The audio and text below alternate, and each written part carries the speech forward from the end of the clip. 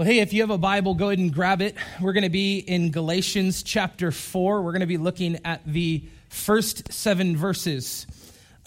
We are now, which feels weird and wonderful all at the same time, we are 10 weeks into our series in the book of Galatians. It just feels like yesterday to me that we started it, and yet so long ago, because we have covered so much in this book of Galatians, and I have loved this series and thoroughly valued our time together in this book. I believe it is so relevant and so incredibly important. And in fact, last year, at the end of last year, I had a different plan for the beginning of the year, which usually at times is how it goes. I have a plan, but then God has a way better plan. So we spend time together, and he says, that's neat, but no.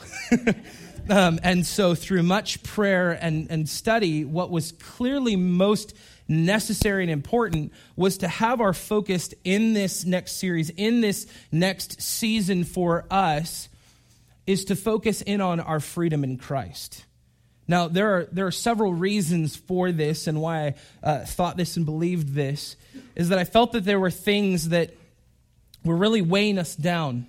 A type of bondage that some of us were in that was really causing us to not fully be free in Christ. And also that some of us, although we believe in Christ, we've been seeking sin rather than our Savior. And I believe this to be true of us in some cases. And through meeting with many of you and praying for all of you, I got this image in my mind constantly that although we are free in Christ, we are not walking in that freedom always, but some of you are in chains and you don't even know that you're free. You're walking around as a slave and as someone who's in bondage. And so in this series, the past 9 weeks, we have looked at our freedom in Christ. And for those of you who are new this morning or have not been around for a while, I just want to give you a brief overview of what we've covered so far, because we've unpacked so much. In fact, in the first week back in January, in the middle of January, we saw how Paul was really reestablishing his authority and making it clear what the true gospel was. Then we saw in the second week that Paul drove home the point for us that there is no other gospel, that those who preach another gospel, so there's no other gospel, but if someone was to preach another gospel, even angels themselves, he says, should be and would be accursed. He uses the word anathema. And then in the third week, Colton taught and he shared, and we saw that Paul was defending his calling, that it was not by men, but by God. His apostleship was not established by other men, but by God himself. And Paul even laid out his own conversion story, and we saw as Paul explains what Jesus had done in his life. And then in week 4, Paul shares about his journey to meet with the other apostles, where he lays before them his gospel belief and his gospel message. And we saw that he did this for the sake of gospel unity. And then in week 5, we talked about conflict, a subject we all love. We looked at the conflict between Paul and Peter, and how Paul risked public opinion for the sake of gospel unity. That this was his heart's desire. Because Peter was walking in hypocrisy, and he was not walking in Christ. And so Paul addressed this issue with him for the sake of gospel unity. And then in week 6, we looked at justification, and how our justification is rooted in faith of Jesus' works.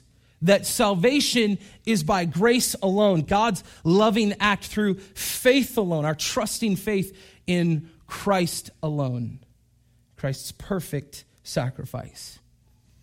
And then in week 7, Jaron taught, and we saw as Paul asked many questions and gave some answers, that these confused Galatians were saved not by the works of their own hands, but by faith in Jesus Christ. And then in week 8, Paul drove home faith alone. Remember, I told you that Paul was getting incredibly repetitive. And for someone who's trying to unpack this week after week, looking at it and going, man, how do I hold to the truth while trying to unpack the same thing every single week? And so Paul used the Abrahamic argument here that Abraham was saved by faith, not by works. And then ultimately, Paul's focus and his aim in this text was to point them back to gospel freedom. And so then we saw last week, in week 9, that Paul argued that the law is good when you use it for what it was intended for, but that there is a difference between the law as God intended it and law as legalism. But in the end, ultimately, the law still does not save you. So now today, as we are in week 10, over this entire series, Paul has been really drawing a contrast for us. The contrast between the Christian that is walking in freedom, walking in Christ, and the Christian that is stuck in bondage. The Christian that's stuck in bondage of legalism and the Christian that's stuck in bondage of lawlessness. And so this is an important contrast. And in our text today, Paul draws another contrast. He gives us a word illustration of contrast between sons and slaves. And Paul's aim is to really help these believers understand that reliance on the law is not a sign of maturity, but of immaturity. That only faith in Christ produces children who become heirs of God's promise. And so what we're going to see and unpack from our text this morning is that we were once in bondage under the elementary principles, but we have been redeemed that we might receive adoption, and as adopted children, we are heirs through God. And so we're going to read in Galatians chapter 4, starting in verse 1.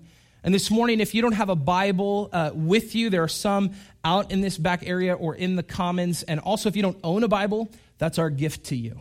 And it'll also be on the screen behind me.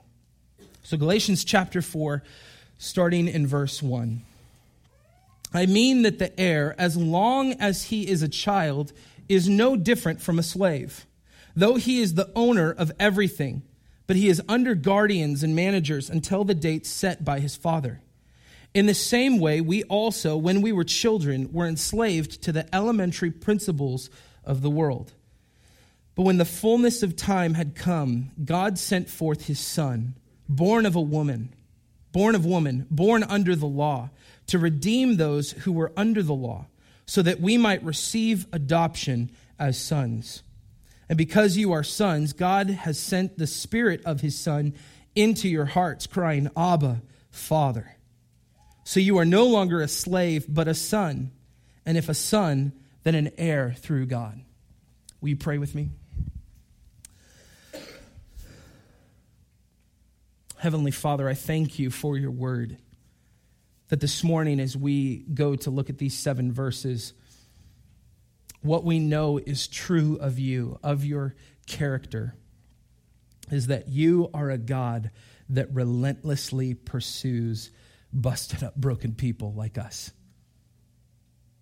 So God, I pray that we may see rightly the work of Jesus, that because of it, not of our own works, but of Jesus' works, his finished works, that we can now stand rightly before you. And so, Father, this morning, we come before you, not with anything we can bring or anything that we have, although often like children we do that. Father, I pray that this morning we would come before you with all that we are, laying that at your feet in surrender for all that you are. So God, we thank you and we praise you. And in Jesus' name we pray. Amen. Amen. So in verse 1, the phrase that Paul uses, what I am saying, is really referring back to the text of Galatians chapter 3, where Paul argued that justification is by faith instead of dependence upon the law, which is temporary and secondary in nature. So I want you to understand this, because often what happens when we see in our Bibles a chapter break or a verse break, it doesn't always lend itself to the writer, to the author. And so whenever Paul says, therefore, or what I am saying, we need to really refer back to, so what are you saying? What are you saying? What is that there for? Why is the therefore there for? And so in chapter 3, verse 29, Paul was transitioning from his previous illustration to the next when he says, if you are Christ's, in verse 29, if you are Christ's, then you are Abraham's offspring, heirs according to promise. And so here, he really paints a picture for us in this text. That by way of an illustration, he is comparing a child and a slave. And in this, Paul's illustration is about being under the law before Christ came. That because when a child is not yet an adult, as he says in verse 2 later, the first part, he says he is under guardians and managers. And so Paul used this language to describe the law back in verse 24 of chapter 3. So there's value for us to look back as we move forward in this to understand the context of what Paul is saying. And so in verse 24, he says, the law was our guardian until Christ came. So Paul is reminding us what we saw and learned last week. That the law is good when it is used for what it was intended for. But that there is a difference between the law as God intended it and law as legalism. But remember, in the end, it still does not save. The law does not and cannot save you. That it is a guide in place to keep us from our own destruction. Okay, let me give you an example of this. Because the law both reveals and restrains us, but it does not save us. Okay, so let me give you an example that probably all of us could relate to. On your way here, let's say on the way you were on a road that the speed limit was 35 miles an hour. How fast you go? 40? Yep. I mean, if we're all honest, you don't have to raise your hand or anything, but if we're all honest, we probably went faster than what was truly posted. And so we kind of pushed that law, but if that law was not put in place, ultimately what we would know is that we would continue to push that to our own destruction. And so the law was really put in place to restrain, to guide Israel through as the people of God. And so it both reveals the issue that we're constantly pushers, and it also restrains us from our own destruction. But it does not save. And so in this text, we see as a minor before the legal age of maturity, the young son is subjected to the guardians and trustees who supervise and discipline and control him. That his behaviors and conduct is to be regulated by them until the time set by his father has arrived, when he will be free from their regulation. And so now in the second half of verse 2, Paul really illustrates the end of the son being under guardians and managers when he says that it is until the date set by his father. Now, in both Jewish and Greek cultures, there were definite coming of age ceremonies where a boy stopped being a child and started being a man with legal rights as an heir. And so think of it this way. Let me give you an example. Think of a wealthy ancient household for a moment, with a young boy who is destined to inherit all that his father has. And when the boy is just a child, he actually has less day-to-day freedom and authority than a high-ranking slave in the household. But yet, he is destined to inherit everything, and the slave isn't. So Paul is making a distinction here. He's making the point that under the law, under the elementary principles, we are not free. And so this is where Paul begins to draw contrast on our life before Christ and our life now in Christ. In verse 3, Paul says that when we were children, we were enslaved to the elementary principles of the world. Now, this illustrates the comparison to our own spiritual condition. Because before we were in Christ, the law was our guardian. We were not yet in Christ, as Paul says earlier. But the law was our guardian to watch over us when we were still children. And so the law's effect in our corrupt nature was to bring us into restriction, into a type of bondage under the elements of the world. Now, the Greek word that Paul uses here, which I believe is important for us to understand, that's stoicheia, which can be interpreted to mean elementary principles or even alphabets, the ABCs of life. So Paul tells the Galatians to go beyond these ABCs of the world into understanding God's grace. Because grace really contradicts, is very different than the ABCs of the world.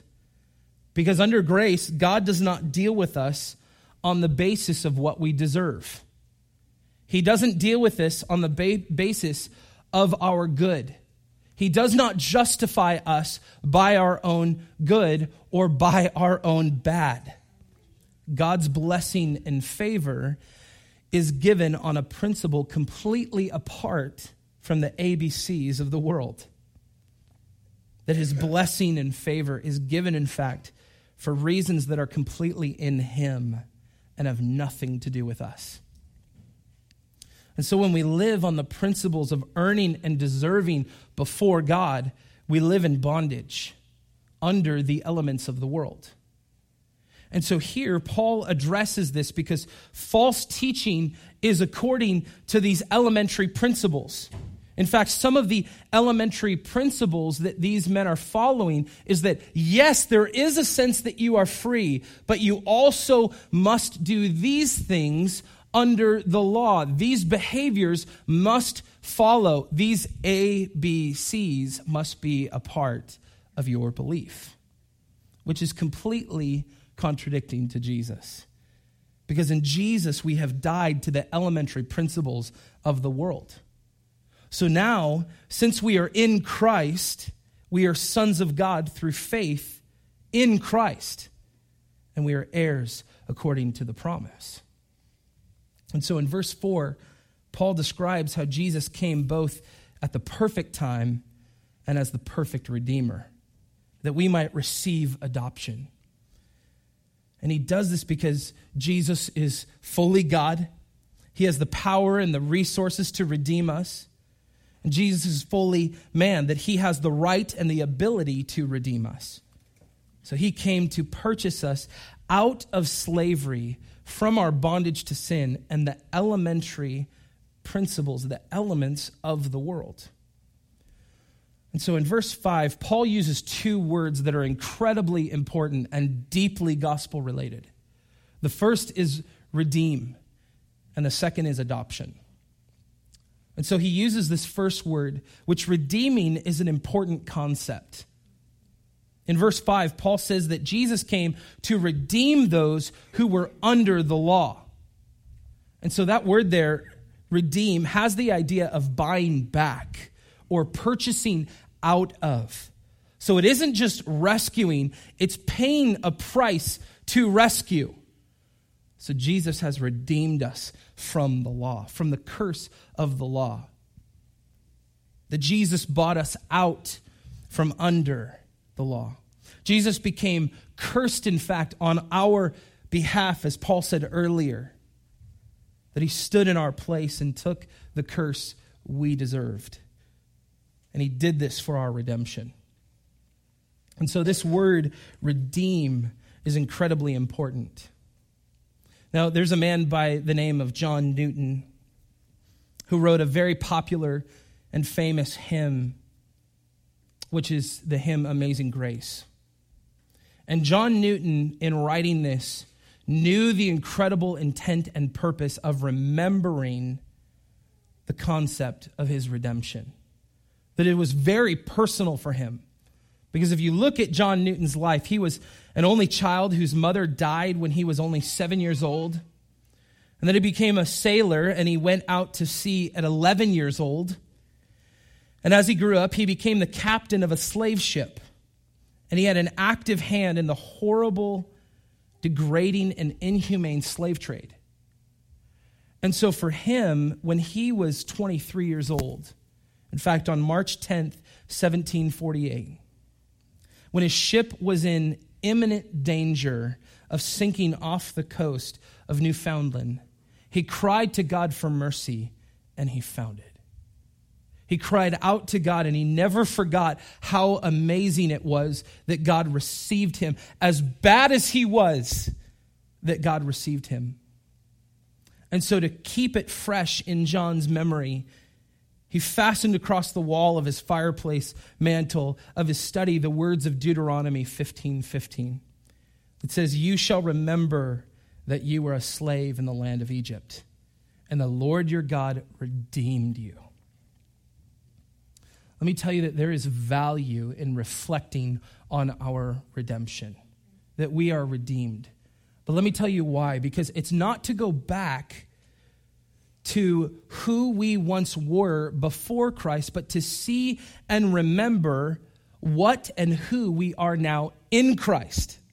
So it's not to look back to wallow in, I cannot believe I was, but rather to see, I cannot believe that Christ redeemed me, that now I am in Christ. And so then we see, as Paul says that we've been redeemed, then also he uses that second word, adoption. In the second half of verse 5, Paul says that Jesus' redeeming work is so that we might receive adoption as sons. Now, I think that it's really easy for us to disconnect from this concept. Those of us that have not grown up with a story of personal adoption in our family. But this is so critical for us, especially as Western Christians, because in our culture, we do not value life the way God values it, especially when it comes to children.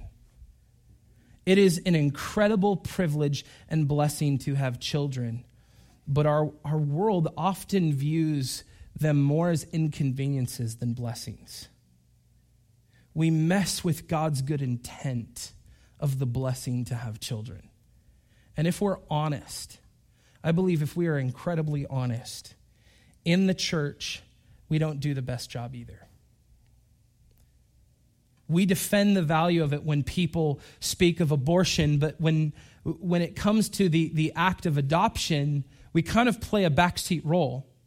We speak to it. Yes, the Bible's clear on it, if that works for you, but we still lack obedience and practice when there are so many kids in foster care that have no clue about their true value, both to the Christian and to Christ. I mean, for me, when I was studying the book of Romans, which for me took a long, long time because I wanted to look at every single word. What is Paul getting at with this Roman people? I remember getting to Romans 8 and being floored by the concept of adoption. I remember telling Shauna, I even if we never have kids, I believe that we should adopt one because this concept is incredible. Now, I've also told Shauna we should only have 2 kids, so I've contradicted myself, and hopefully, we catch on and God helps me. Because this is important. God's plans are greater than your plans. And so I believe that we should take this concept seriously, not only in our thought, but in our practice. And so Paul draws on the example of Roman customs of adoption, that where adopted sons were given absolutely equal privileges in the family and equal status as heirs. And so in this process where an adoptee shifted from being under the authority of his biological father or under no authority without a biological father in his life, now he becomes under the authority of his adopted father. And so even Roman emperors were also known to adopt men not related by blood, in order to give them their office and authority. So this concept is critical for us. That Paul uses this term metaphorically to describe becoming a part of God's family. So linked to the image of a minor waiting for the time to inherit his father's estate, what Paul is saying that is in Christ, the Galatians, us together are now part of Abraham's family, which is also Christ's family. And so then Paul begins to shift. He says, if you have been adopted, then here's what it looks like for you to be adopted. Your life may have been a story of being fatherless. Your life may be a story of bondage, of pain. But in Christ, here's what it means for you now. So in verse 6 and 7, Paul makes a transition to telling the Galatians what it means to be a son and an heir. In verse 6, he says that God has sent the Spirit of his Son into our hearts, crying, Abba, Father. Now the word Abba, which the Spirit calls out, is the Aramaic word for father. It is used by children addressing their fathers in an intimate and affectionate manner. Now, what we also need to understand is that Paul is really alluding to the fact that in the Old Testament, God was not mainly referred to as Father. There were times where he was referred to as Father, but it was distant because we were separated from God in the way through the law. And so now we see in the Gospels that even Jesus uses this language in his prayers. He uses this Aramaic word, Father. And so we know that we are the sons and daughters of God by the witness of the Holy Spirit within us. And so Paul said it this way to the Romans when he said in Romans 8:16 that the Spirit himself bears witness with our spirit that we are children of God. And so let me tell you that it is fitting that those who are in fact sons have the Spirit of the Son in their hearts. And so what this does is it gives us both the right and the ability to cry out, Dad, to God our Father, even as Jesus did. Now let me give you an example of this, because I think for some of you, if for you have a story of a disconnect with your own father or an estranged relationship, or you've never known your earthly father, the tendency for us is to view God based on the way that we view our earthly father. But the way God thinks of you is not the way you think about your earthly father. So let me give you an example. My son, who is 2 years old, so it always gets fun when I get to share about my son, because God teaches me a lot in it, in parenting. And Micah is getting to this phase where he is continuing to talk so much more. And I am always eager for the conversations we're going to have, even when he annoys me as a little child that doesn't understand. And it doesn't matter where I am or what I am doing, he will call out to me, Dad, Dad. In fact, last night, in the midst of my sermon prep, sitting in one of our chairs upstairs, my son climbs up on my lap and says, Dad, Dad, Dad, Dad, Dad, Dad. And you know what? No matter what I am doing or where I am at, I do my best to acknowledge him. Maybe even to get down with him and talk with him, because there is nothing I love more than when my son bothers me this way. This is the type of access you and I have to the Father. That in our freedom in Christ, God is not some old dude with a white beard off in the garden waiting for you to get perfect. God is a Father that you can come before saying, Dad. That we can seek him. So also in this, what we need to understand is that it's not by all that we can do. It's by all that Christ has done. That we are adopted children and heirs through God. Now, what I also want us to understand is there's something important we shouldn't miss. And it's the way the truth of the doctrine of the Trinity is woven into this text. That God the Father sends God the Holy Spirit, who is the Spirit of God the Son, into our hearts to give us an assurance that we are the sons and daughters of God. Now, I hope you understand that, because insurance and assurance are not the same thing. Assurance comes with the confidence of being in Christ. Insurance is the hope that something doesn't go bad, but if it does, we'll have fire insurance. That we would have assurance. So then Paul concludes his use of the inheritance metaphor by encouraging the Galatians to then think of themselves no longer as slaves, but as children of God and heirs of his promise. And so this is a completely different ideology, a completely different lifestyle. And so in verse 7, Paul says, you are no longer a slave, but a son. And if a son, then an heir through God. So for the Galatian churches to take on the law, it would be to return to being slaves. But as Paul has really argued, the triune God has worked in history and in the hearts of the Galatians to redeem and to liberate them from slavery.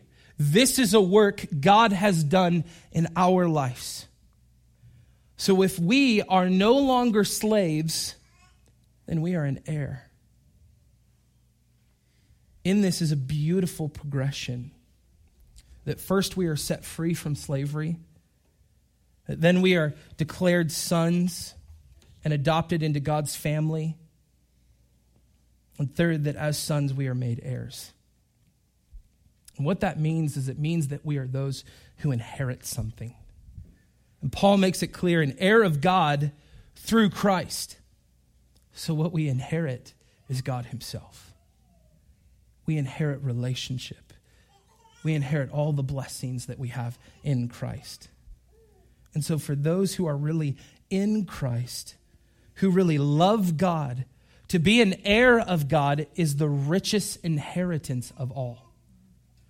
And so our release from slavery, our sonship, the Spirit of Jesus in our hearts, and our status as heirs of God are all birthrights given to us in Christ.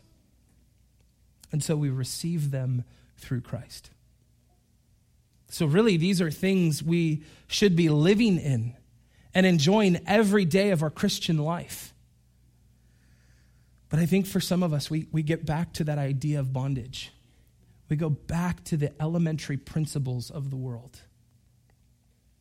And in commentating on this verse, Martin Luther said, a son is an heir, not by virtue of high accomplishments, but by virtue of his birth. He is a mere recipient. His birth makes him an heir, not his labors.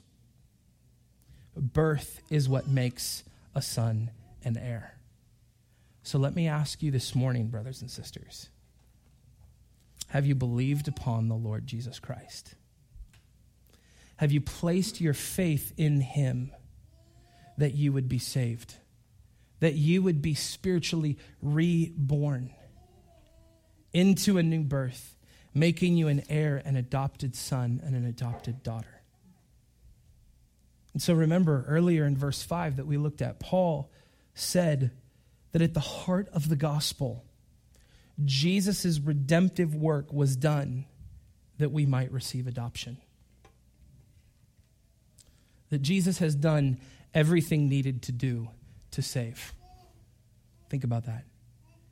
Jesus has done everything needed to do to save. So if you want to be saved, if you want to receive salvation, you don't have to do anything.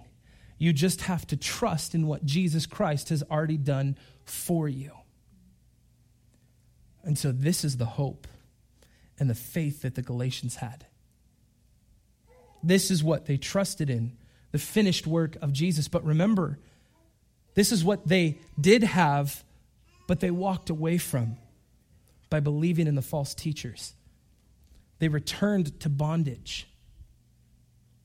And so this morning, if you are a believer, if you are a Bible-believing follower of Jesus who has returned to a place of bondage and slavery, may I encourage you, may I reason with you, may I urge you, trust in Christ. Lean not on your own understanding. Trust in Christ. Cry out to your Father in heaven. Dad. Get with him. Go before him. And this morning, if you are someone who does not believe, can I just reason with you for a moment? Can I encourage you for a moment to put aside your non-belief and your own elementary principles of the world, that you would seek Jesus, that you would put your trust in him alone, that you might receive adoption. And so as we come to a close this morning, what I want to just continue to go back to, that I believe is a question that Paul does not say, and so I don't want you to take this as something you've missed in Scripture, but something I believe we can ask ourselves that's true of the last several chapters, if not this book. Do I trust in the finished work of Jesus? Because if you don't, then what you're doing is trying to maintain your own ability while trying to also walk in adoption. But you cannot be a slave and a son. If you are a slave, then you are under the bondage of slavery. But if you are a son, then it's not about what you will do. It's about what Christ has done. So I encourage you to ask yourself that question. Do I trust in the finished work of Jesus? Let's pray.